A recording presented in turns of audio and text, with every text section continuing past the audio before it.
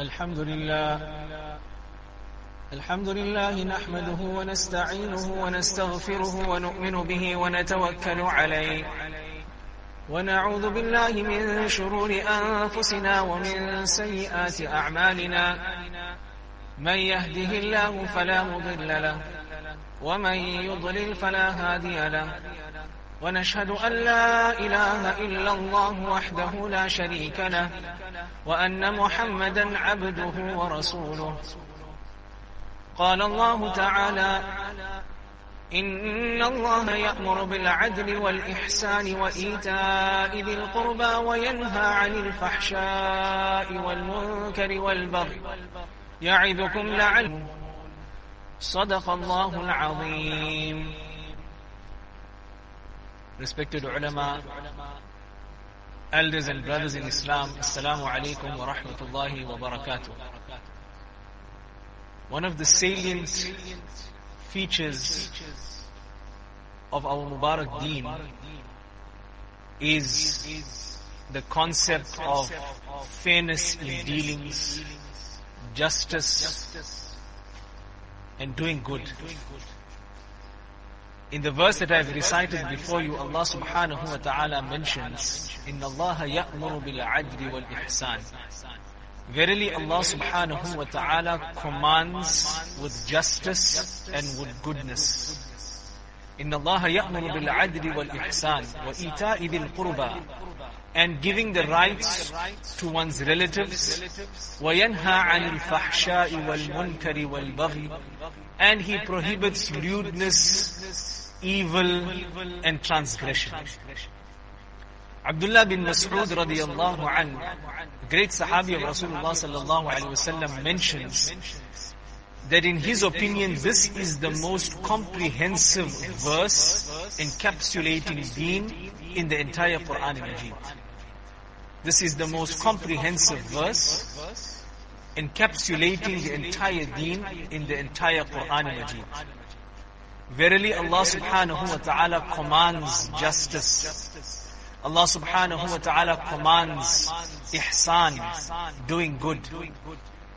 And from the time of the Salafus Salihin, the very early period of Islam, this verse, right till now, is recited in the khutbah on a Friday and in the khutbah of Eid, because it highlights this important concept of fairness, equality, justice in Islam. There's another verse in the Quran where Allah subhanahu wa ta'ala mentions, يَا أَيُّهَا الَّذِينَ آمَنُوا لَا تَأْكُلُوا أَمْوَالَكُمْ بَيْنَكُمْ بِالْبَاطِلِ. O those who have brought Iman, addressing you and I, do not consume the wealth of one another. Do not eat, literally the word that is used, لَا تَأْكُلُوا, do not eat the wealth of one another unjustly. Ulama have explained that this word eat is used here because when we unjustly take something from someone else, it is as if we are eating up their right. So Allah subhanahu wa ta'ala is mentioning that do not consume the wealth of one another unjustly. Whether it be in trade, whether it be in employment, whether it be in terms of fulfilling the rights of one another. In fiqh, there is an important kitab that is studied by all the different madaris around the world in Hanafi fiqh. It is called Al-Hidayah. And this book, you could say, is the highest level of fiqh that is taught to the ulama. And in this book you find that there are 4 volumes. It's been split into 4 volumes. One out of the 4 volumes deals with acts of worship. Tahara, Salah, fasting, Hajj. But 3 out of the 4, 75%, 3/4 of this book of fiqh deals with mutual dealings and social conduct. Buying and selling, the rights of one another, nikah, inheritance, all of these different types of social dealings and mutual dealings, 75% of this book of fiqh, and you could say 75% of fiqh, deals with this aspect. Ulama explain that when it comes to our acts of worship, if we make a mistake, if we err, then we have the opportunity making up for it. A person misses his salah, he can make qada. And if he has missed a number of salah, and he is going to pass that I have missed these amounts of salah, of course, we shouldn't do this intentionally, but if it happens to be that I have missed these amounts of salah and I've been unable to make up for them, so a certain amount needs to be discharged from my will for these missed salah. A person is performing salah and he commits an error. In that salah, if he realizes that he has committed an error, he can make sajda and he can rectify that error. Or perhaps he may not be aware, and after he completes his salah, he can find out from somebody, was this something that invalidated my salah or not? And if necessary, he can repeat that salah. But ulama explain that when it comes to the rights of one another, when we usurp the rights of one another, whether it be financially or otherwise, then we cannot make up for it until the owner of that right forgives us. And we return that which is due to them. Therefore, being fair and just in our dealings is a salient part of our deen. And we find that Sahaba radiallahu anhum, Rasulullah sallallahu alayhi wasallam, the Salafus Salihin, the pious predecessors, our Akabir, they were extremely particular about fairness and justice in all aspects of our dealings. Hazrat Maulana Ashraf Ali Tanvi rahimahullah is known as Hakimul Ummah. He is known as the spiritual doctor of this Ummah. He passed away less than 100 years ago. And he is one of the greatest akabir of our time. Many of our ulama, their spiritual lineage goes back to Hazrat Maulana Ashraf Ali Tanvi, rahimahullah. Extremely particular, extremely knowledgeable. He was a great jurist. But more than just being a jurist, he was a great spiritual doctor. He used to mention that if you come to my khanqa, if you come to my spiritual center, and you have an expectation of becoming a very pious, elevated Sufi or Buzrug, then don't come to me. But if you want to become a human being, if you want to be insan, then come to me and I will make you a human being. On one occasion he had a Khalifa of his, somebody that he had given Khilafat to, he had passed on the mantle of Khilafat to this person, and this person came to visit him with his young 12-year-old son. So he inquired from this individual that when you came to visit me with your son, what fare did you pay for your son on the train? So this person, he responds that, Hazrat, my son is 12 years of age, but he's very small in size. So the fare on the train, if you are under 12, it's half. Like we have nowadays, if you're flying on an airline and you are under 12, the fare is lower. If you go to certain events, then under a certain age you will pay a reduced amount. If you go to a hotel and you have a breakfast, under a certain age you will pay a certain amount. So this person says that my son is very small in size, so I passed him off as if he was under 12. And I paid half the fare. Hazrat Maulana Ashraf Ali Tanvi became extremely upset. He became so upset that he rescinded. He took away this person's khilafah. And he said that you have deceived the railway station. The law is that you have to pay, whether you are big in size or you small in size. If you are 12 and above, you pay the full fare. This is an act of deception. And a good mu'min, a true mu'min, cannot deceive, even if it may be a non-Muslim on the other side. He cannot deceive somebody. Hazrat Maulana Ashraf Ali Tanvi, when he would travel by train in India in those days and he had baggage, he would be extremely particular about making sure that he was within the weight limitation. And if he was over, he would pay for that additional weight.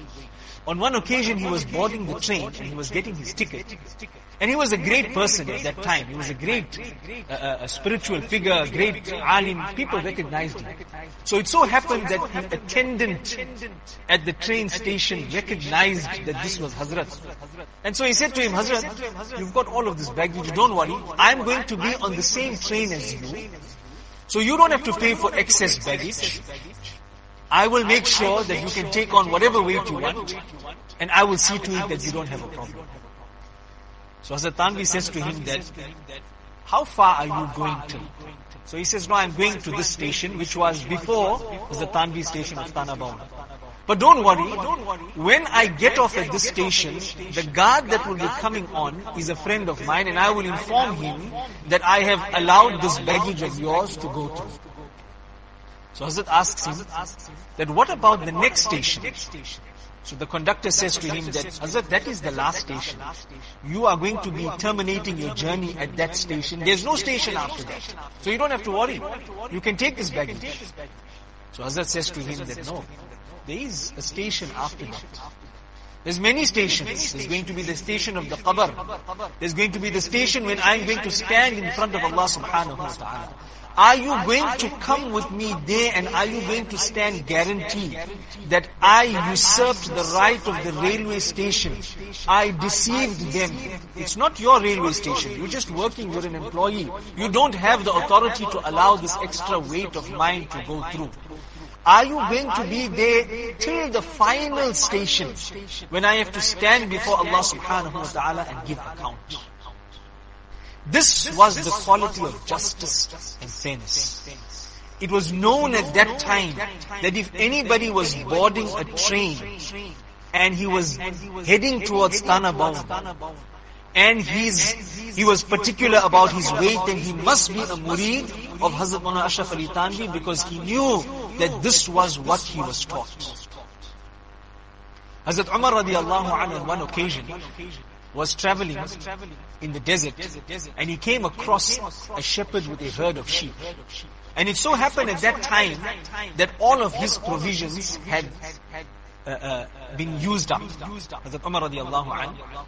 And at that time it was the custom amongst the Arabs that if a traveler was passing by, they would offer hospitality, they would offer some milk from the sheep to satiate the thirst and the hunger of the traveler.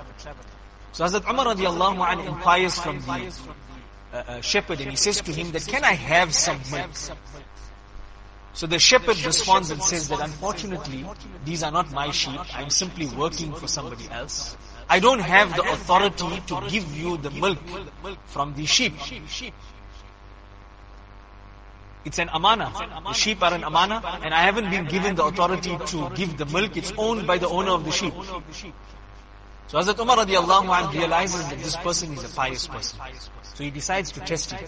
This person didn't know that this was Umar radiallahu anhu. So he says to him that, you know what, let me make a proposition to you. Let's make a plan. You'll benefit, I'll benefit. It's a win-win situation. Let me buy one sheep from you. So I'll have the sheep, I can have some milk, I'll quench my thirst. Then you'll have some money, so you don't have to worry, at least you got something out of it. And when your master comes, then you can tell the master, you know what, it's a big flock of sheep, a wolf came and ate one sheep. He's going to be none the wiser. There's no CCTV cameras that are here that will show him that this transaction happened. So this shepherd then remarks to Umar radiallahu anhu, فَأَيْنَ اللَّهِ? What about Allah subhanahu wa ta'ala? Where is Allah subhanahu wa ta'ala? Is Allah subhanahu wa ta'ala not watching this transaction of deception that you are proposing to me? Umar radiallahu anhu became extremely happy. And he said that as long as there are people like you in this world, tyrants will not be able to oppress people. And as long as people like you have the fear of Allah subhanahu wa ta'ala in your hearts, and you have this consciousness of the akhirat and of standing before Allah subhanahu wa ta'ala, then crime, corruption, deception will not be in the land. Look at this ordinary shepherd, ordinary person having the fear of Allah subhanahu wa ta'ala in his heart. You and I need to introspect. How do we deal with people in different situations? Despite sometimes our outer garb of Islam, and at this I address myself first, I am the worst when it comes to this. Hazrat Tanvi, when he would give a bayan, he would mention that I give a bayan on my own weaknesses, so that I may put it right. How many transactions we engage in with people where we usurp their rights? How many times we try to make a plan to let something go by, whether it is a Muslim or a non-Muslim on the other side, whether the amount is large or it is trivial. We learn that in Islam, this is unacceptable. One of the salient traits of Islam is equality, justice, fairness, concern for the well-being of the person on the other side. Ihsan, doing things in a good way, in the best way that is possible. Hazrat Muawiyah radiallahu anhu was the governor of Syria. And at that time, Syria bordered the Roman Empire. And he had entered into a ceasefire arrangement with the Romans up to a certain date that they would not engage in any warfare. So just before that date was about to expire, Muawiyah radiallahu anhu thought, you know what, let me assemble my army and take these people by a surprise, and I will be able to win some lands from the Romans. So he assembled his army along the border of Syria and Rome, and a few of his people happened to encroach onto the other side, just before the termination of the date of the ceasefire. And when the ceasefire ended, the rest of his army went into the Roman territory, and they managed to secure large amounts of land, large amounts of territory. Suddenly, he sees a rider that is coming to him. And he thought perhaps the Amirul Mu'mineen, the Khalifa, is sending a messenger to me. So who is this person that's coming? And he then sees that it is a Sahabi, Amr bin Abasa radiallahu anhu, who comes to him. And he says to him that, "Oh Muawiyah, you have engaged in treachery. You have betrayed the contract that you had with the enemy." So Muawiyah radiallahu anhu says, "What do you mean? We had a ceasefire. Just before the ceasefire, I assembled my army. And then when the ceasefire expired, now I was free to move wherever I needed to move, and that's how I went." So he says, "No. You assembled your army, but before the ceasefire could end, some of your soldiers, very few of them, they went across into enemy territory. That means that you breached this contract, and it's not permissible for you to keep all this occupied territory that you have got. You need to return it." Muawiyah radiallahu anhu then orders his army to return, to withdraw and give back all of those lands that were acquired unlawfully, that were acquired through deception, that were acquired through betrayal of this contract with the enemy. This contract had been engaged with the enemy. Hazrat Hudhayfa radiallahu anhu, when he had accepted Islam with his father, he was traveling from Makkah to Medina to visit Rasulullah sallallahu alaihi wasallam. And on his way, he met Abu Jahl, who was going out to fight against Rasulullah sallallahu alaihi wasallam in the battle of Badr. So he apprehends Hazrat Hudhayfa radiallahu anhu, and he says to him that, "I'm not going to allow you to go through because you're going to fight." So Hazrat Hudhayfa radiallahu anhu says, "No, I am simply going to meet Rasulullah sallallahu alaihi wasallam, and you have my word that I promise you I will not join the ranks of the Muslims in this battle." So they allow him to go. And he goes, Rasulullah sallallahu alaihi wasallam has already left Medina Munawwara, he is on the way to Badr. Hudhayfa radiallahu anh meets him at near Badr, and he explains the situation. This is what happened. I met Abu Jahl. And then he says to Rasulullah sallallahu alaihi wasallam that, "Oh Rasulullah, permit me to fight in this battle. I had to give this promise to the enemy of your arch enemy. I had to give it to him, but it was under duress. It was under the sword. This is such a great battle. Instead, this was the day of differentiation. Islam was established. Let me fight. Let me become a Badri Sahabi. What a great rank." Rasulullah sallallahu alaihi wasallam says, "No. Hudhayfa, you gave your word to the enemy that you will not fight. Our word is our bond. Our word is our bond." Despite the fact that Rasulullah sallallahu alaihi wasallam only had 313 soldiers, despite the fact that they were ill-equipped, ill-armed against the kuffar, this additional person would have been a great assistance to the enemy, to the army. But Rasulullah sallallahu alaihi wasallam, the fairness, this was the justice that Islam brought. That you gave your word to Abu Jahl, therefore you will not be permitted to fight. And you will have to forego this great rank of becoming a Badri Sahaba. What a great rank. So my respected elders and brothers, this deen of ours is a deen of justice. It's a deen of fairness. It's a deen of equality. This is the beauty of our deen. And this is the aspect of the deen that the rest of the world sees. The non-Muslims do not witness our salah. They do not witness our fasting. They do not witness our tilawah. But they witness our akhlaq, our character, how we deal with them. And we need to make sure that we are bringing people and attracting them towards our deen rather than pushing them away, because we should be upholding this great aspect of justice. Inna Allah ya'muru bil adl. Allah subhanahu wa ta'ala commands you with justice, with goodness.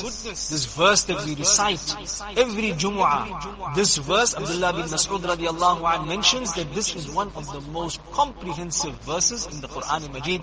May Allah subhanahu wa ta'ala give us a tawfiq to understand. Wa akhiru da'wana alhamdulillahi rabbil alameen. Subhana rabbika rabbil izzati amma yasifun. Wa salamun ala al-mursaleen. Alhamdulillahi rabbil